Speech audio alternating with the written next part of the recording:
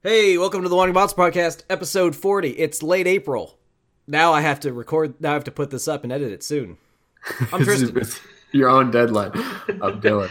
Arbitrary deadlines. And I'm Justin. Yeah, it's episode 40, which means we have a guest on this one. Every 10, it's Justin.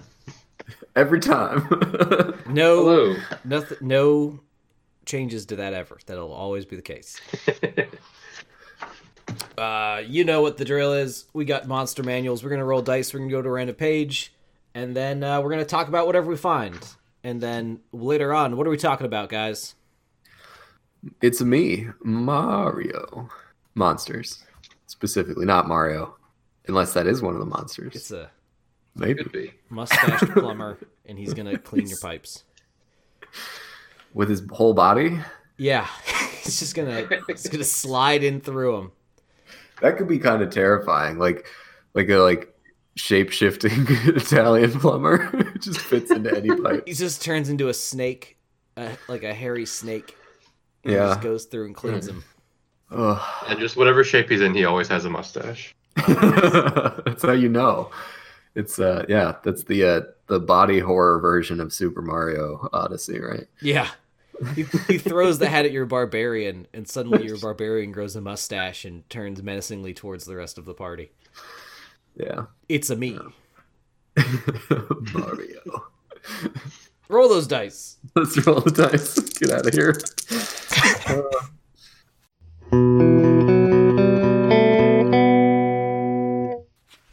All right. 33 is bugbears. Bugbears. We done bugbears? I don't think we've done bugbears. We've done I think we've done hobgoblins. bugbears. Yeah, they're different though. I don't think we've done goblins either. We actually haven't. That I know because you would be all over it. Let's get into these Bugbears. Justin, do you want to describe the bugbear? So a bugbear is not a bear, which is what I thought for a long time until I actually looked up a picture. Not a bug either. Not a bug either. It's kind of a very furry humanoid creature.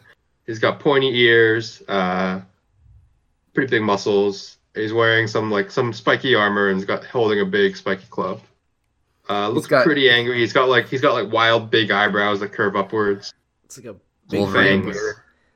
Yeah, Unibrow and the Wolverine beard. Pretty Yeah. stylish.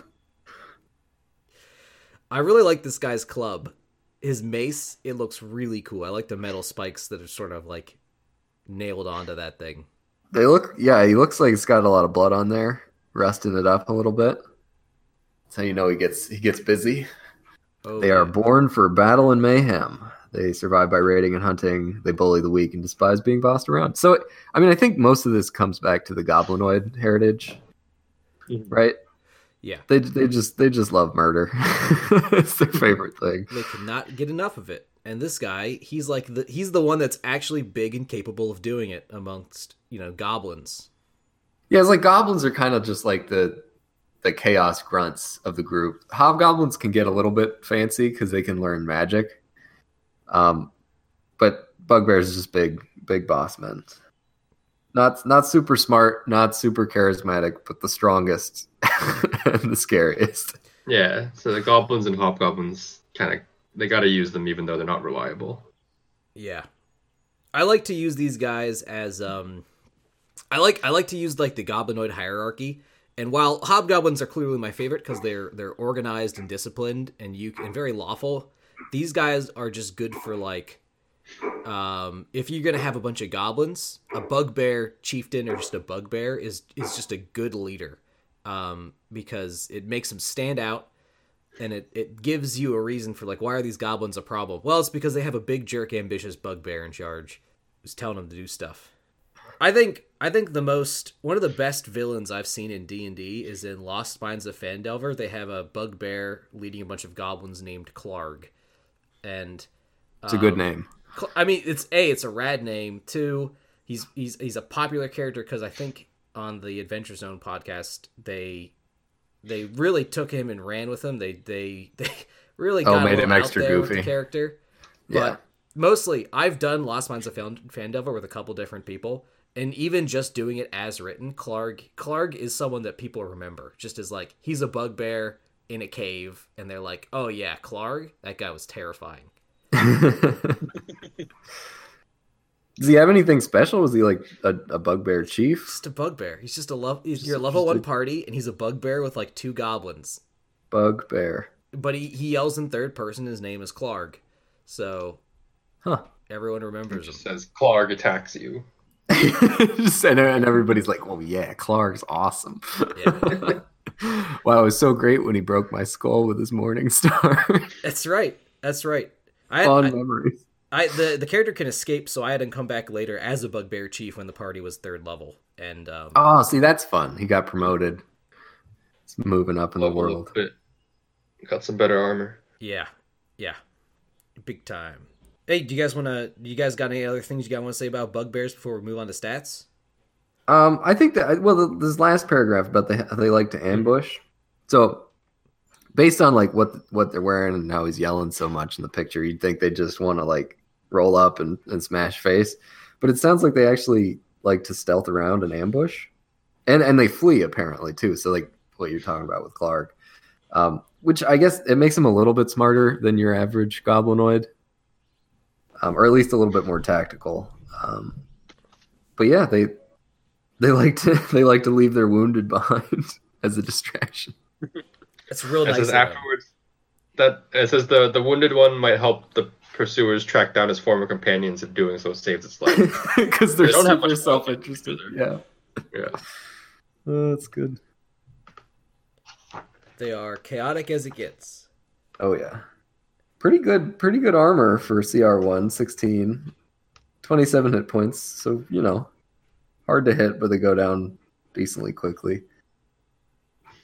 Plus 6 stealth, so that comes together. Melee weapon deals 1 extra die of damage. Yeah, that makes him pretty dangerous. Like even the CR1 bugbear has that. So even his normal Morning Star is 2d8 plus 2, which is fairly scary. Like that can do 18 points max, which is higher than basically anyone can have at level 1. You just take people down. If you I think gave these guys like a 2-handed great axe, now that's 2d12 plus 2. Oh no. I think that's why they didn't do that. I mean, we were talking about giving that is an idea to and spice stuff. up, though. Give these guys a great axe. Or like a 2-handed. I guess a 2-handed greatsword would just be 3d6 plus 2, which isn't as scary. And then imagine if you crit with these guys and you're just rolling 3d8 against a level 1 like barbarian or something. Yeah, you just like tee up and like bat the barbarian's head into space. Yeah, and the thing I like about bugbears for level 1 parties is 16 AC and 27 hit points means that this is going to be several rounds of combat. This guy isn't going down in 1 turn. It's just they're just hard to hit.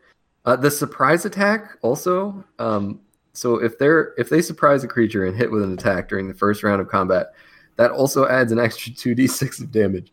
So your bog standard this is your normalest bugbear ever jumps out of a bush and hits your wizard for 2d8 plus 2d6 plus 2 piercing damage.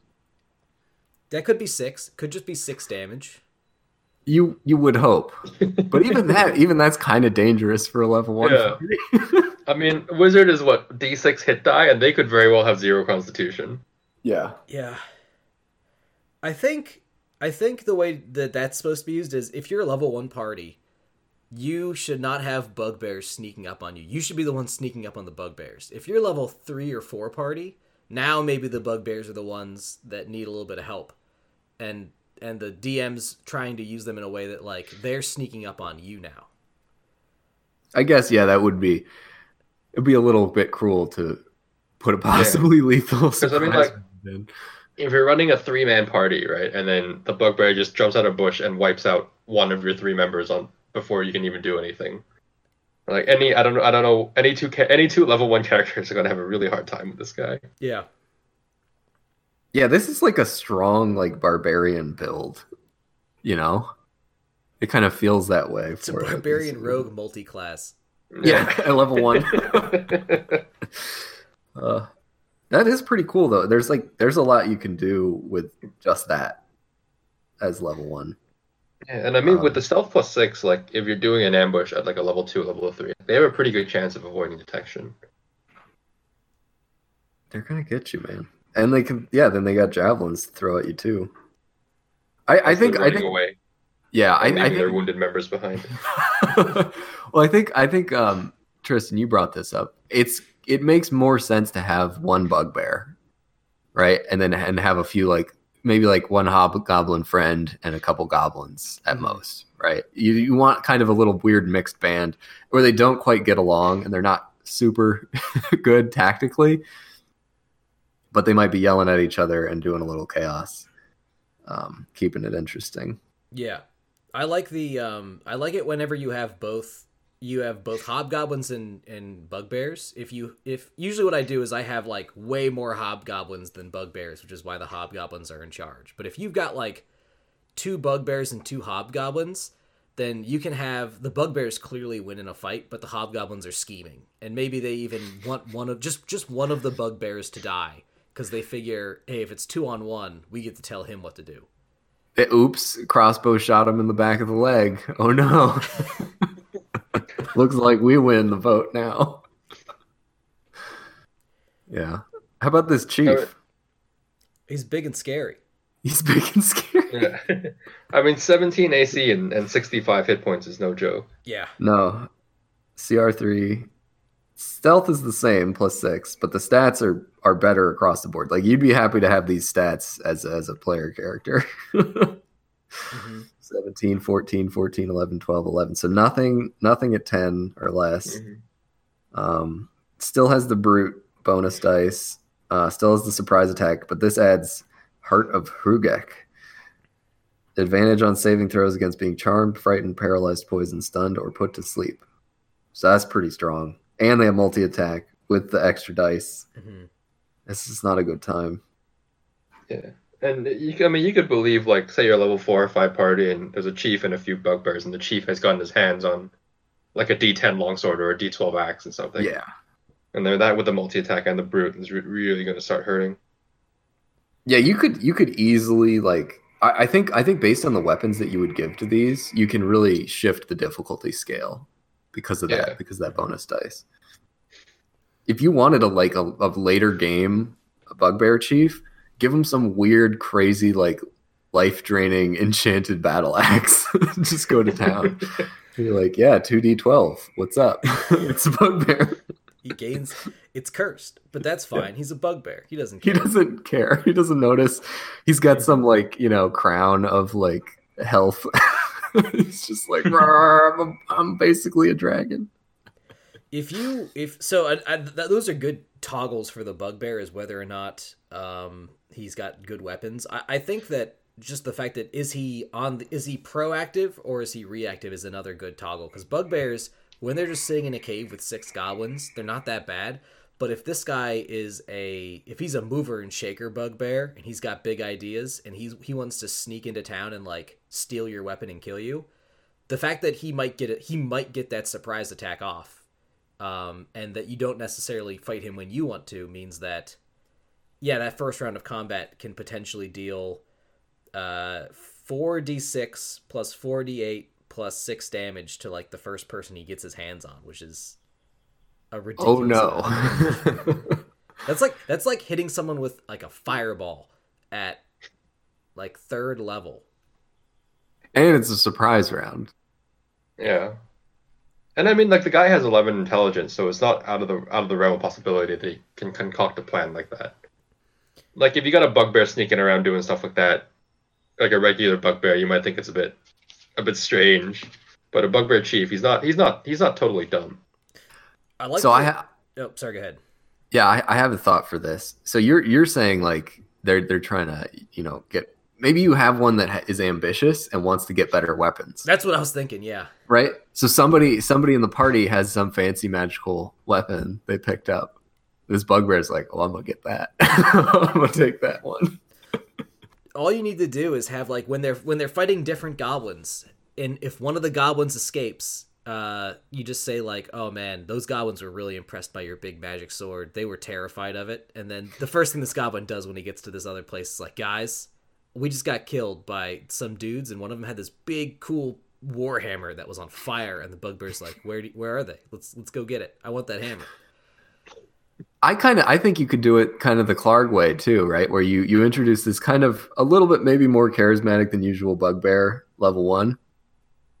Notice his fancy weapon, runs away, like makes it very clear, like, ooh, that's fancy. I don't want to die today. It seems like I might. So I'm gonna leave and come back later after I hit the gym, read some books. As a bugbear chief, we're gonna get that sword, my sword. You could have him just steal it, and then the party has to, like, if he gets the jump on the party, instead of like just saying, okay, he attacks you in your sleep, maybe the reason why they wake up is because he's like sort of gleefully looking at the sword. He's got it in his hands, and he's like, yes, and they wake up to that in their camp, and he's like, well, snuck in, but was too excited, giggling to himself, cackling, holding a magical sword. yep. Yeah. Now they have to fight him with it. While he's trying to run away, right? Oh yeah, like a bunch of goblins jump out of the bushes, and he's like, distract them. Distraction goblin, go.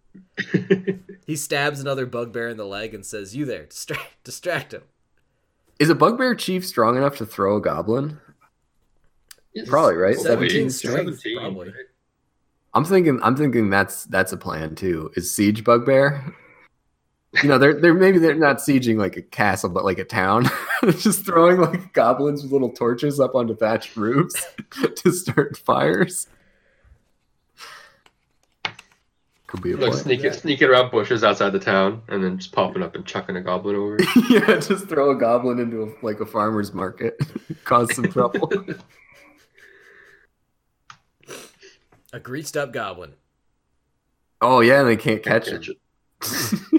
Gets away. You throw 2 goblins into town, one with a number 1 on its chest and one with a number 3, and they keep looking for the second one. Yeah. Goblins can't go downstairs. Did you know that? Once a goblin like goes upstairs, he can't go back down. It's like a phobia. Nah, their feet just aren't designed for it. You can't go backward. You guys want to go to Volos? Let's go to Volos. I think we. Getting weird now with the Yeah. He's referenced to high school pranks. Yeah. Maybe that's how you become a goblin chieftain. You have to prank. You have to prank a town. You're like, yeah, and then we released a bunch of locusts, and everyone starved to death. Great prank. Great You prank. impress the other bugbears enough with your pranks that they vote for you in the bugbear elections. All right, so rolled up 186. It's a fiend. A Tanaruk. This is a demonic orc. Let's try it out.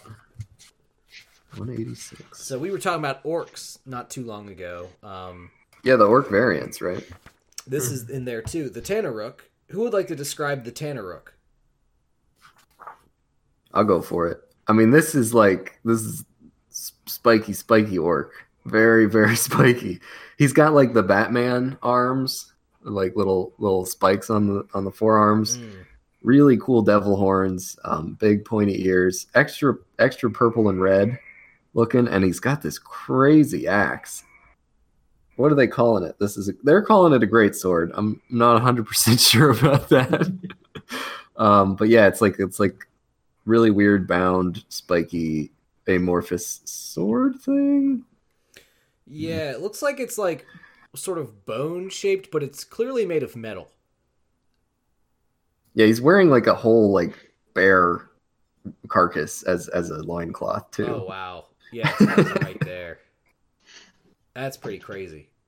So I think this is like as you kind of move through the orc variants, because like the orc of Ilnival and like the Luthic ones, they're kind of like starting to get a little weirder. Then you get into the Yurtris ones where they're like fully corrupted. This is like, okay, they're just servants of demons now. Like they've gone all out. Yeah, so to read this, it says the demon lord Baphomet gladly shares the secret of creating Tanaruks with those who entreat him for power. The process corrupts an unborn orc of the tribe, transforming it at birth into a creature much more savage than an orc. So these are born this way. They're not corrupted orcs over time. Yeah, I think the rest of them were like born as normal orcs previously. For fearsome fighters, they're a threat to their allies off the battlefield. I mean, I guess that kind of makes sense, right? They're a demon orc, chaotic evil, just incredibly strong and aggressive. They just run around attacking everything they see, basically. Yeah. No, it seems like they just have to fight. They have a reaction if they get hit by a melee attack. They just make a melee attack with advantage. Wow. That's good. Pretty nice. These are so dangerous. So it also says in the lore here that in addition, if one of these things lives long enough to like, just become a member of the orc tribe, its bloodline is corrupted and they can just show up. So you don't necessarily need to have someone is like really into demon worship in order to get these. It could have just been the case that like 200 years ago these orcs were really into demon worship, and now every now and then these things just pop up. That gives me a great idea for a storyline around this. Time travel. No. No, I was thinking more like you have an orc tribe that's trying to like integrate into society. Say it's like more of like a typical D&D world where orcs are a little bit like outcast. Mm-hmm. And like a little bit like people were like, oh, they're dangerous, oh, they'll attack you, they're known for being violent. And this orc tribe's like trying to reintegrate. They're like, no guys, we're cool, we're peaceful, look, we're farming, it's totally great. And then like somebody in the village gives birth to one of these and they're like, oh no, what do we do? And so like maybe they like hid it away, or like they tried to abandon it in the woods or something, and then it's like it came back and it's like I got to get my place back in the tribe. And I'm badass, so I'm gonna kill the leader, and I'm gonna be in charge now. And now we're going to war, and all these are like the softy orcs too, and they're like, we don't want to go to war. And he's like, yeah, they're all farming. But like the Tanaruk's so intense that it's like, nah. I mean, if you don't fight, I'll kill you, and I'll win. I'll win this fight. Yeah. I mean, it does say like rather than risk raising a natural born Tanaruk, most tribes slay such abominations. Maybe but I mean, in your idea of like, yeah, if like orcs integrating into a town, like if your party has some kind of sway in the town, you can kind of make it their decision. And assuming they're not just a giant murder hobo party, killing a baby even if it seems to be demonic is not an easy decision for the party to make. Well, no, that's why that's kind of why I was thinking like you have it have happened in the past, and because they were trying to like be good and like peaceful orcs. They're like, we can't just kill a baby. We'll like, we'll maybe just like leave it in a nice part of the woods and maybe it'll survive or be raised by wolves or something, They're like trying to make it not their problem without directly killing it. And because it's like so intense, it doesn't care. It probably ate the wolves and tried to raise it.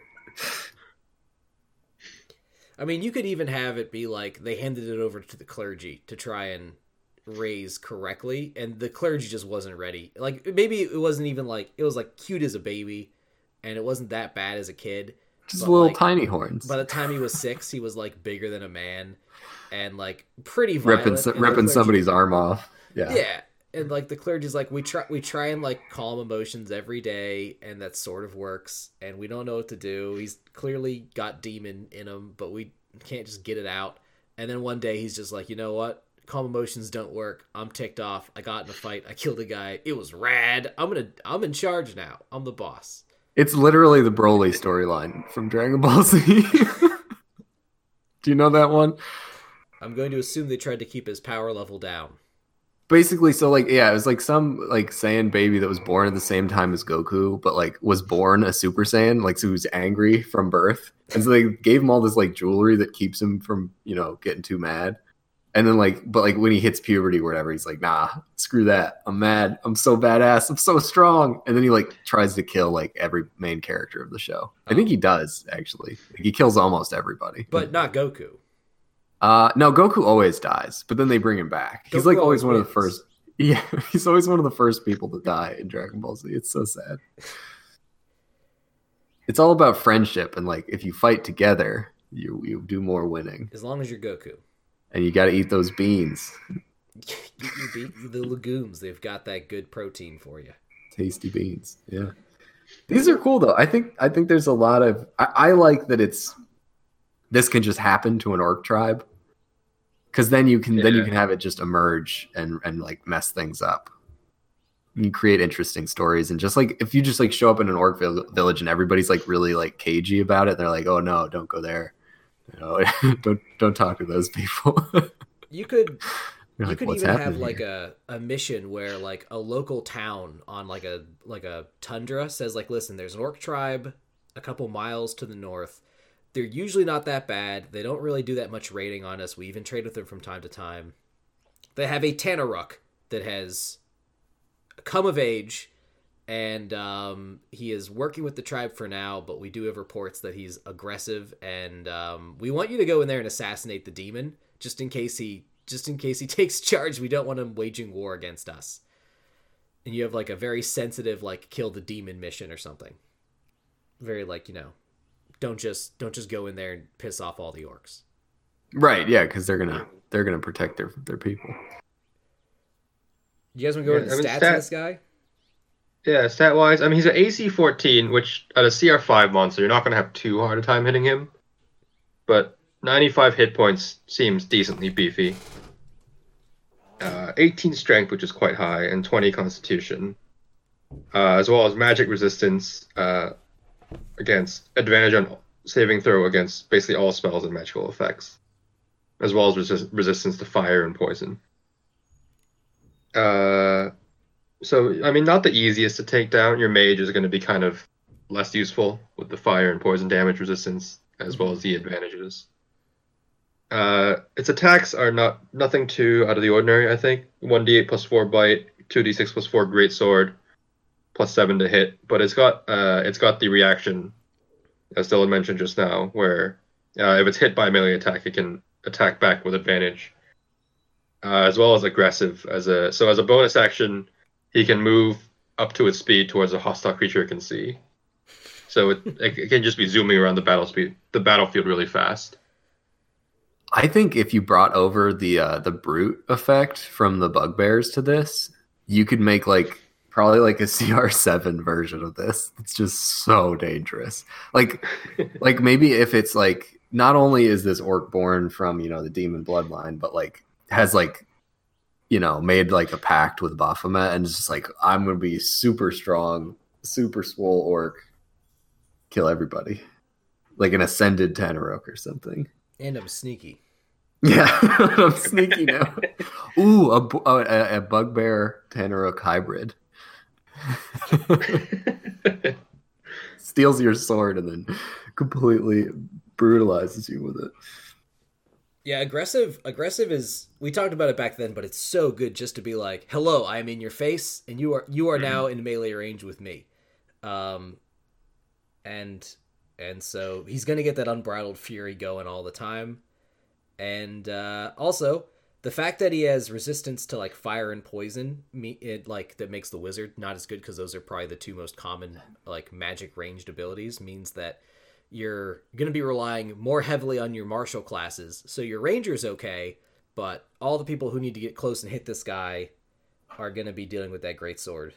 I actually think that the way that this is constructed counters every type of individual class. Because like the aggressive, your ranger gets one good round and then it's in their face. Yeah. Well, so like it's got resistance to all these spells. Your melee classes are going to keep getting reaction hits all the time, and then a ranger's going to have to switch or keep running away all the time. That's true. These things are scary. I think it's got to be about group tactics and like hit and run tactics. Keep everybody off of them, and you're going to take some reaction hits. Just like spread out and then try to like get it to kind of retarget every round. Good distractions and maybe some. Just kind of hope on some crowd control effects. Now, I mean, like two of these in a fight could become a real headache because you can't really like be trying to crowd control two of them at once. No. I think these get much more difficult the more of them there are. It does seem to be like you'd probably only expect to see one of these at a time. Yeah, like it doesn't seem like two of them could coexist in a tribe. They would just be too angry about it. That could be a fun fight though. If they were trying to like prove, it was like a competition fight. So like they're fighting individually to try to kill the party. But if one of them like knocks down somebody in the party, maybe the other Tanaruk was like, no, now it's on. Now we're fighting too. You know, it'd be scary to use with these guys the Yurtris orcs. I mean, yeah, they're just exploding your face, poison bomb orcs. Or this guy could like just hit it and explode it in one shot.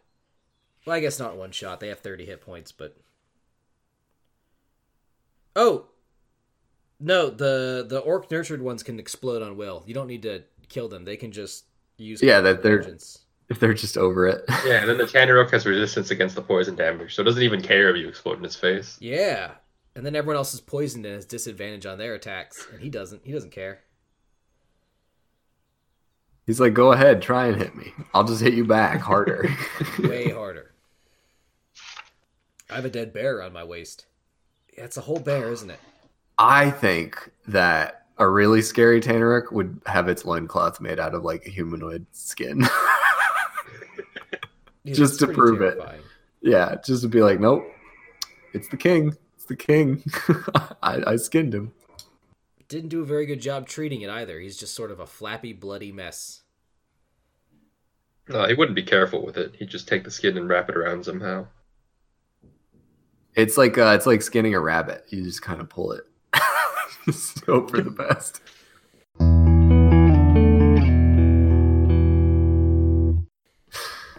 All right. Well, Mario, it's me time. Who's first? Well, it was your thing, but I think it's guest time. Gotta be Justin. All right. I'll confess, I don't think I know as much about Mario as you two. I've gone with characters.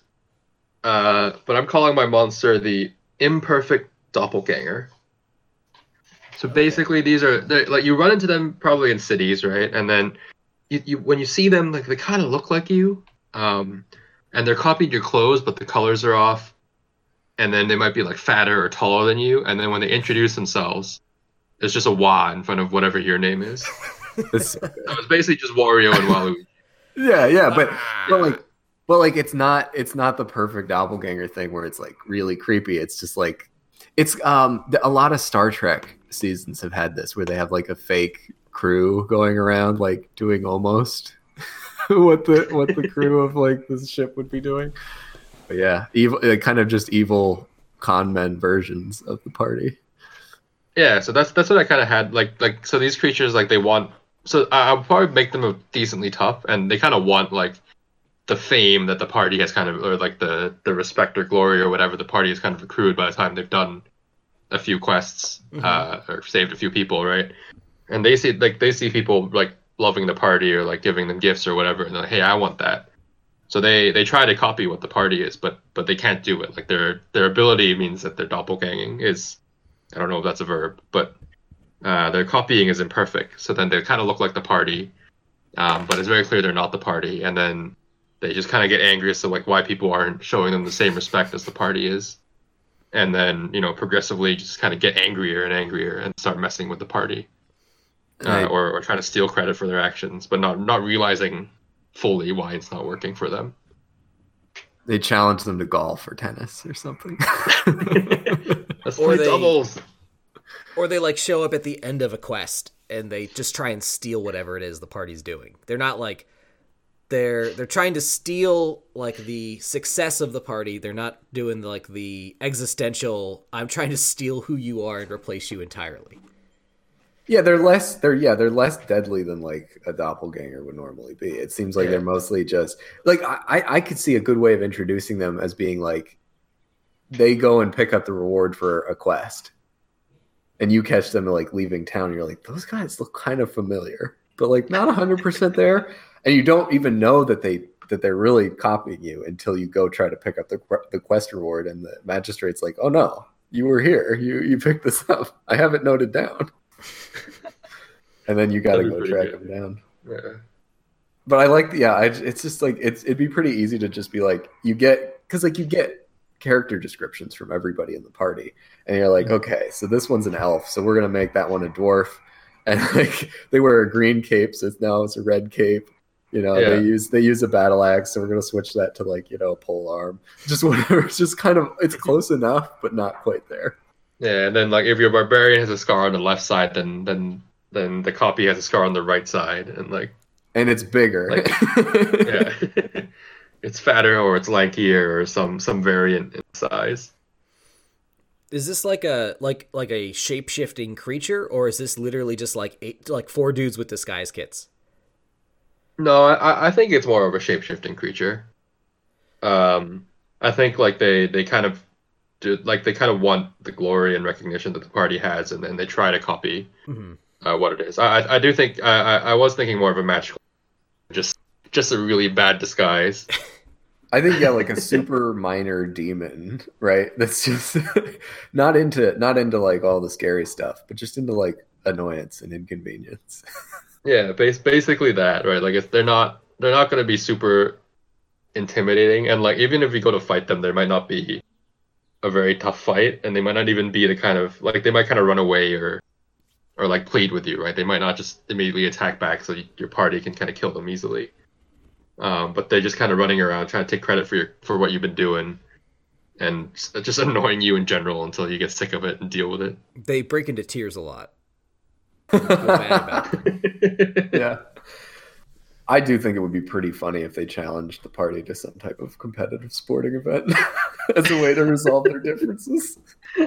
Like the last person they copied was like a golf master. Right, yeah. And like they're like, have you heard of this sport? Golf. Yeah, I mean that's basically the extent of my idea. Just kind of like a fun. I mean, you couldn't use it more than once in a campagn, but just kind of like a fun. It's a good side monster. Yeah. Side quest to I know distract the party. We did something similar to that. We did a sort of a sci-fi campaign, and Dylan, you sort of threw some almost doppelgangers at us once. Yeah, well, see, like that's the Star Trek version where it's basically like they're just pretending to be you to steal your rewards, but they really don't know anything much about you other than it's like, okay, there's 4 of them.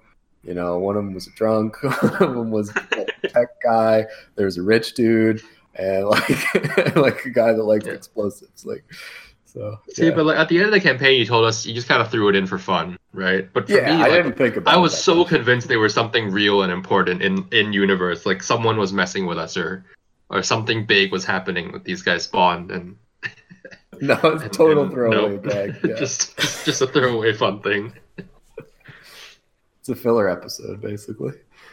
Yeah, and I think like if you have these guys running in and say like if your character's name is Roland and it's like I'm Roland, like it'll be fairly obvious and not misconstrued as something real. He's got a big upside down R on his hat. Yeah. Like if your party has like a crest, it's just upside down. They don't know anything about it. Yeah. Oh man. And they've got to have like very villainous mustaches. Of course. If you have a castle, you come home one day and there's just another castle next to yours. Upside down. Like, this is our castle. It's bigger. Yeah. Am I in? Am I up? Let's hear it. Mario. Okay, I was just going pretty like generic Mario monster. I like the Hammer Bros for a D&D setting. I think that thrown weapons don't get used all that often. And they kind of fit in with sort of the Bullywug setting where it's like this swamp is overrun with like intelligent monstrous creatures. Mm-hmm. And like the Bullywugs are kind of like they're kind of garbage, right? Like they're not really that dangerous. And the only thing that we had to enhance that was like the Froghemoth, which is like way too intense compared to the Bullywugs. So like kind of to go back to like the bugbear idea where there's a hierarchy of weird swamp creatures, throw in some turtles that love to throw hammers around. I think you keep with the Mario theme where they can jump pretty high, make them a little scary, or maybe they jump out of trees, surprise you. Um, are there fire versions of the Hammer Bros? At some point, there have to be. There has to be, right? But I think, yeah, you set a hammer on fire, throw it. That's scarier. But yeah, I really think like the shock troopers of the Bullywug Swamp world could be a pretty fun time. I like that reveal where it's like, here comes some bullywugs, and then some turtles jump out. And the Jump party out of might the even tree. be like, these are some jumping turtles, huh? Are they ninjas? And you're like, one of them reaches back behind his back and grabs something, and then he just hurls a blacksmith hammer at you.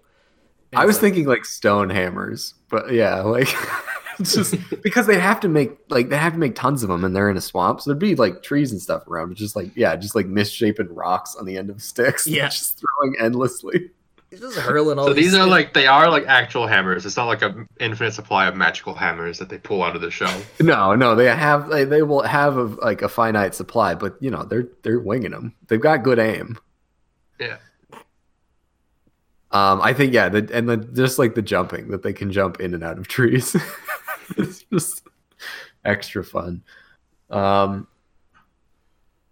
I think really like for that the only extra thing you could do is that they always travel in pairs of two to imply the brotherhood. I think that's key. That's how you know. That's how you know what you're dealing with. They're not super exciting, but I think that it adds a little bit more spice to a swamp encounter. So you're thinking like they kind of work with other swamp creatures, or they're kind of their own race of swampy creatures? Well, no, so like because we're keeping it Mario Brothers, so they are part of the Koopa army, which I guess includes Bullywugs now. but yeah, no, like your Bullywug would be kind of like your Goblin level thing, and then there's so much noise happening around me.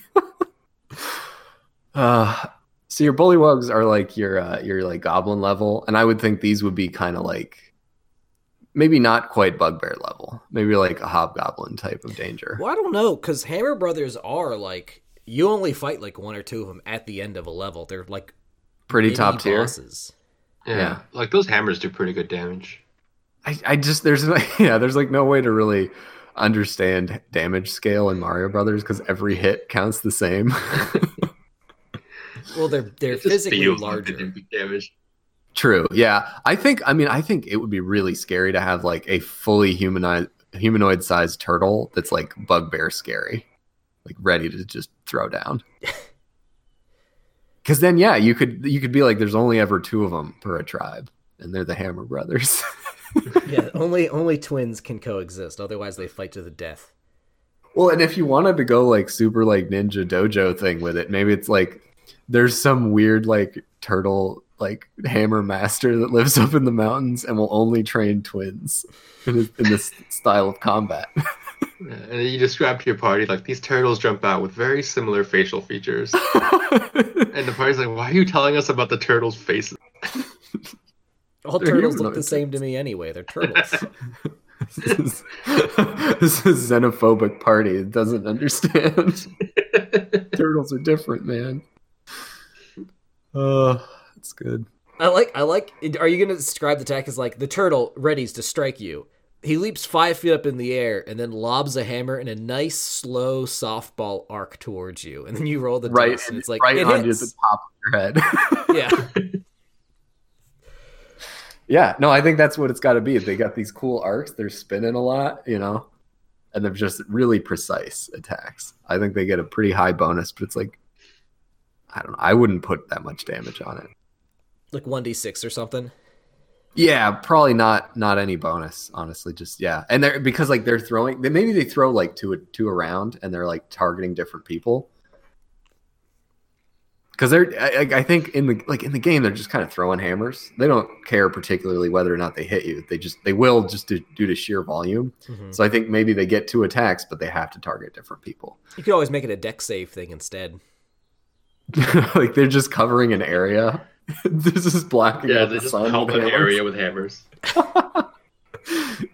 That could be interesting because then, yeah, like a rogue with like uncanny dodge would have a little bit easier of a time. It's an AOE. It's like a circle attack that they just move around. Yeah, that could be an ability. Like on a turn, the two of them have to work together to like cover an area with hammers. becomes like an AoE deck save attack. Oh, so when you thing. so when you take one of them down, they become much less dangerous because it like reduces the area that it can cover or something. Yeah. Or the other one just has to kneel down and do funeral rites.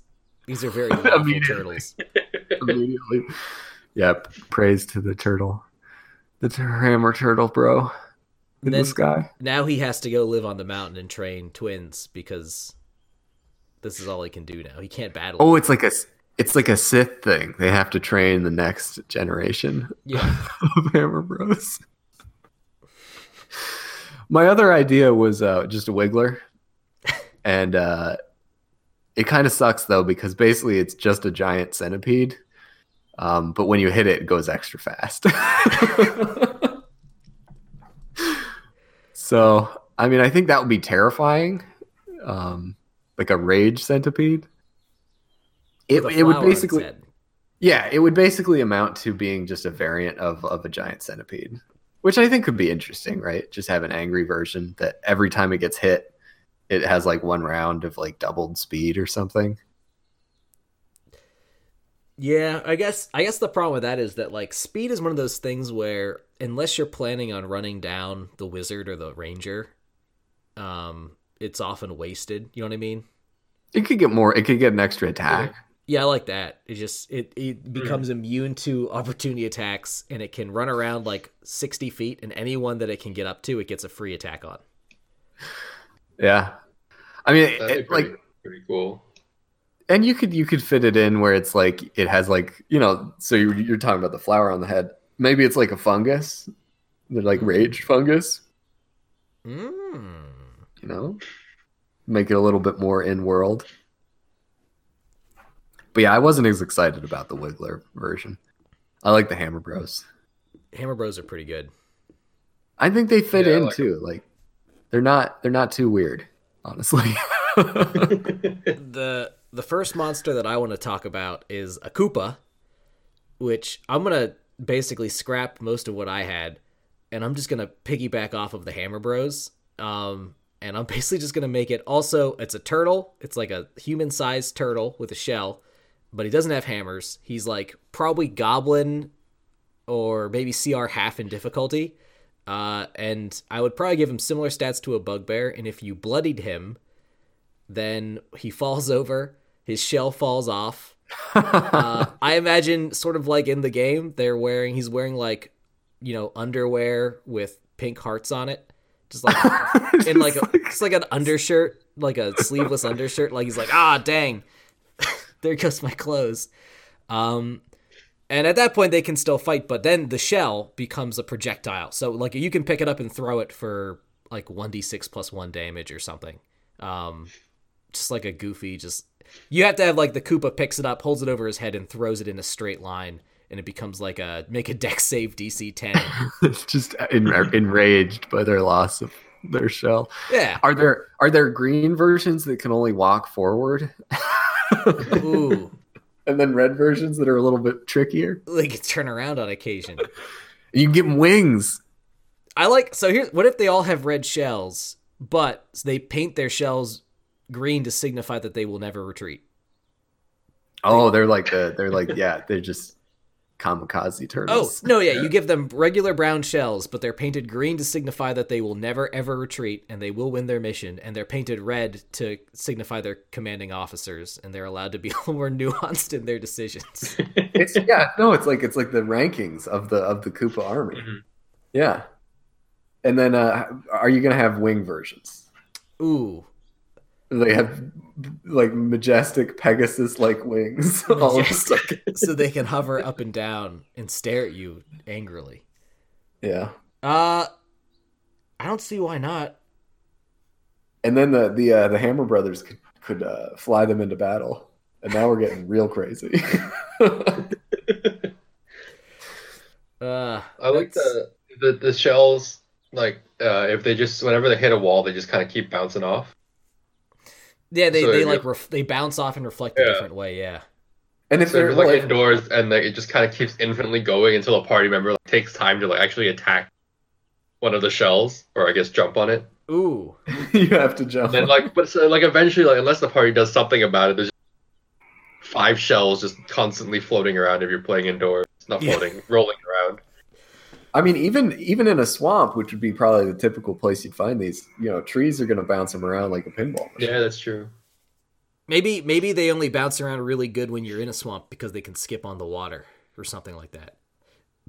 Oh yeah. So yeah, skips over a little stone. That's my goofy number 1 backup monster. The next one is a Bomb-Omb, which essentially I thought would just be a variant of the Modron. Basically you just have a Modron that when you destroy it, instead of dying immediately, his eye goes red and he starts ticking. And then in exactly 1 round from when he is defeated, he explodes for like 1d6 damage, not a lot, but you can sort of kick him around too if you'd like. Little AoE. Yeah, and I figured Modron would be good, but you could also just make it be like an Artificer, sort of how I once had a monster that was literally just a little vial with arms. Just have it be a bomb with arms that tries to stab you. I kind of like that, because then you could have an Artificer that's like, got a collection of these and is throwing them at you, Like, they have like a switch that you can just like flick to cause this, or if they take enough damage, they just lose stability and go off. It's true. Yeah, the Artificer angle is pretty good, because then you can even have like the big wick on the end, and that fits well better with an Artificer than it does with a Modron. The part of the problem with the Modron angle is that they love order. Like, that was the whole point, right? Is restoring order, and explosions are kind of chaotic. Yeah, a little bit, but I could see there being like very controlled demolitions being a thing that they would be interested in having. Yeah. Chaos Cult Temple has got to come down, but we don't want to damage the surrounding area. Send in the Modron Demolition Brigade.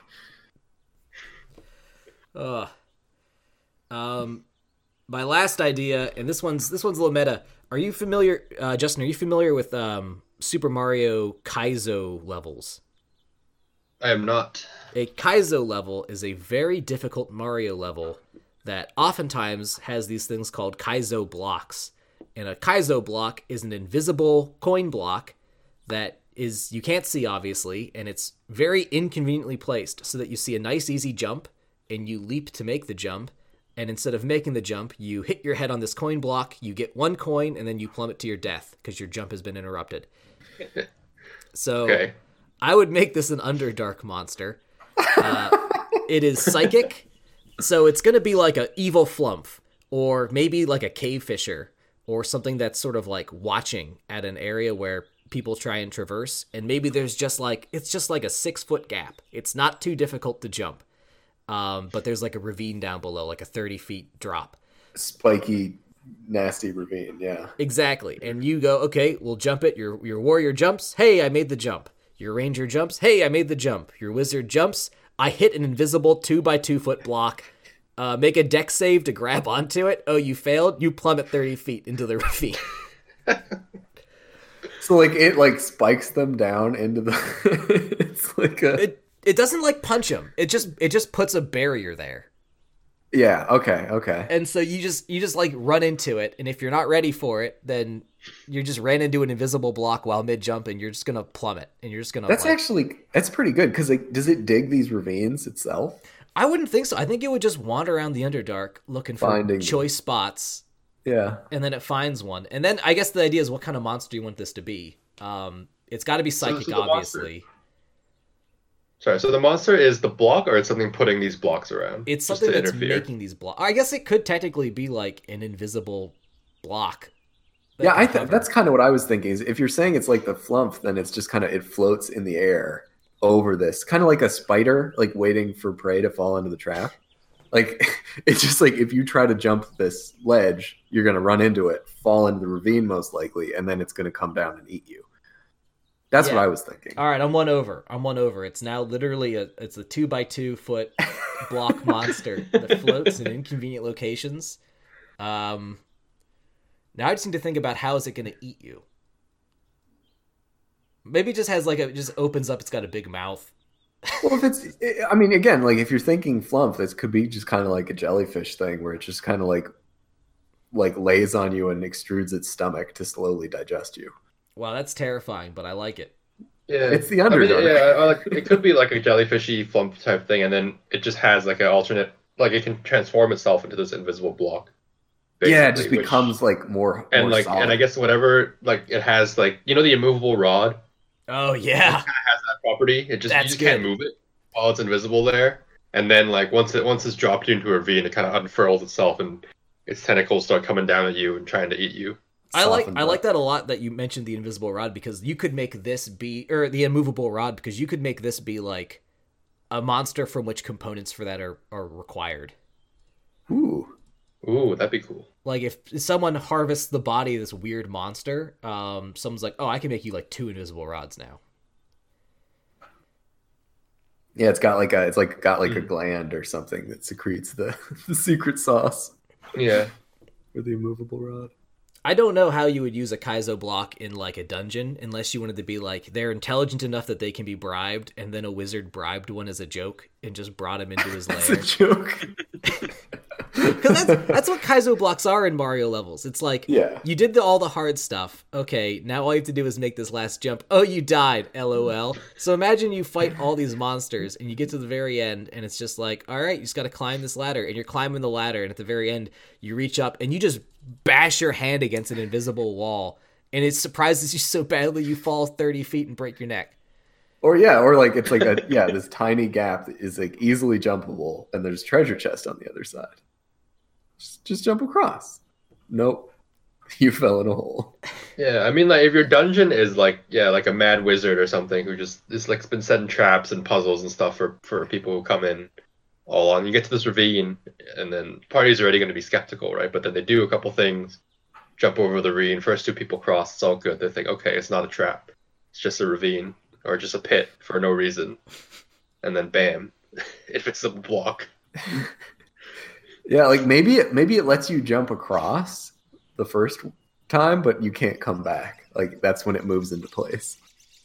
You're trapped. Yeah. Maybe Yeah. it watches how you do it so it can get the right elevation. Yeah. Yeah, I think so. Now, when you jump into it, does it give you a gold? Just for the full homage. And plays like a yay sound effect. Or the heartbeat. One of the two.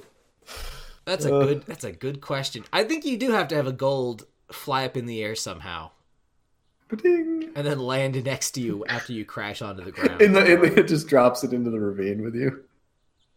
You'd have to come up with a good lore reason for that. I cannot think of it. There's not. There's no way. No, there isn't one. unless it's the wizard just playing a joke. That might be the way to do it. Or like falls onto your face and you take an extra point of damage. Yeah. It could carry a little bag of coins on the top of its head that's invisible too, and whenever you hit it, sometimes it jostles it just enough. I don't know. That's something that like would be 100% necessary, but there's just no way to describe how There's that no happens. way to do it. No. Yeah. Unless it eats gold, and when you hit it, you surprise it, and a little bit drops out. It's not good. It's not great. Yeah, those are mine. I like our monsters. These are good ones. These are I think the trick is they're usable, and people might not know their Super Mario connections 100% until they say I'm Wah Roland, or The until you second describe Hammer them brother as a jumps pair of out. brothers. Cameras at you. Or I guess as soon as they see like he falls out of his shell with heart underwear and a Yeah. sleeveless white t-shirt, they're gonna be like, "That's a Koopa." That's a coup. I mean, I think there could definitely be like a whole campaign built around like just kind of a general Mario Brothers vibe. You know, you build a weird grid world, and like, you know, level one's nice meadow, and then you go inside of a castle and it's a whole dungeon with lava. Big scary spiky turtle. Yeah, maybe your party doesn't even know it, and like the kind of first mission is like, oh, save the princess. And like, oh, Yeah. that's some standard D&D. There's a myconoid guy in the bottom of a castle that's like, your princess is in another castle.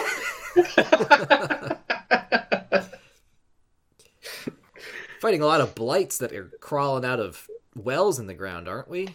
Yes. Why are there so many wells? I think the only idea that I think you had mentioned this before was like a Lakitu. Seemed like kind of a crazy thing to do, but I didn't really think too much about it. Little guy in a cloud throwing, Like a spiky fishing bugs at rod. Yeah, throwing stuff, messing with you. Could be an interesting idea. you. Beat him up. You hijack his cloud. Now you're Goku. Yeah, and if you're racing your doppelgangers in some type of chariot competition and you fall off a cliff, it picks you up, places you back on the track with a fishing pole.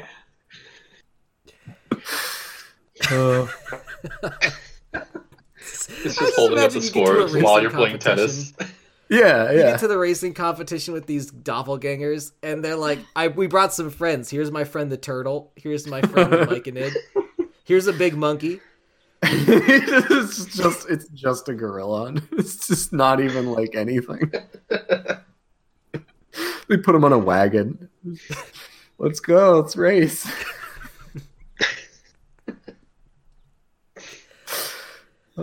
We have an elf and a yoga instructor. It's crazy. You have no idea what's going on. Justin, you got to bring us home with that theme. Dude, give me a creature that is significantly wider than it is either tall. A very wide monster. I like it. Okay. Yeah. Like a wall monster. Like a thwomp. Actually, no, they're taller than they are. Anything else? They're just cubes, aren't they? Yeah, I thought they were like generally cubes. I think thwomps are like 4x2 tall wise. Yeah, it might depend on the game. Yeah. Okay, a very wide monster. I like it. Well, Yeah, hey, thanks for recording, that's my guys. Thank you. Yeah. Thanks for having me as a guest again. Every time. No Every problem. time. See you guys later. Bye. Goodbye. Goodbye.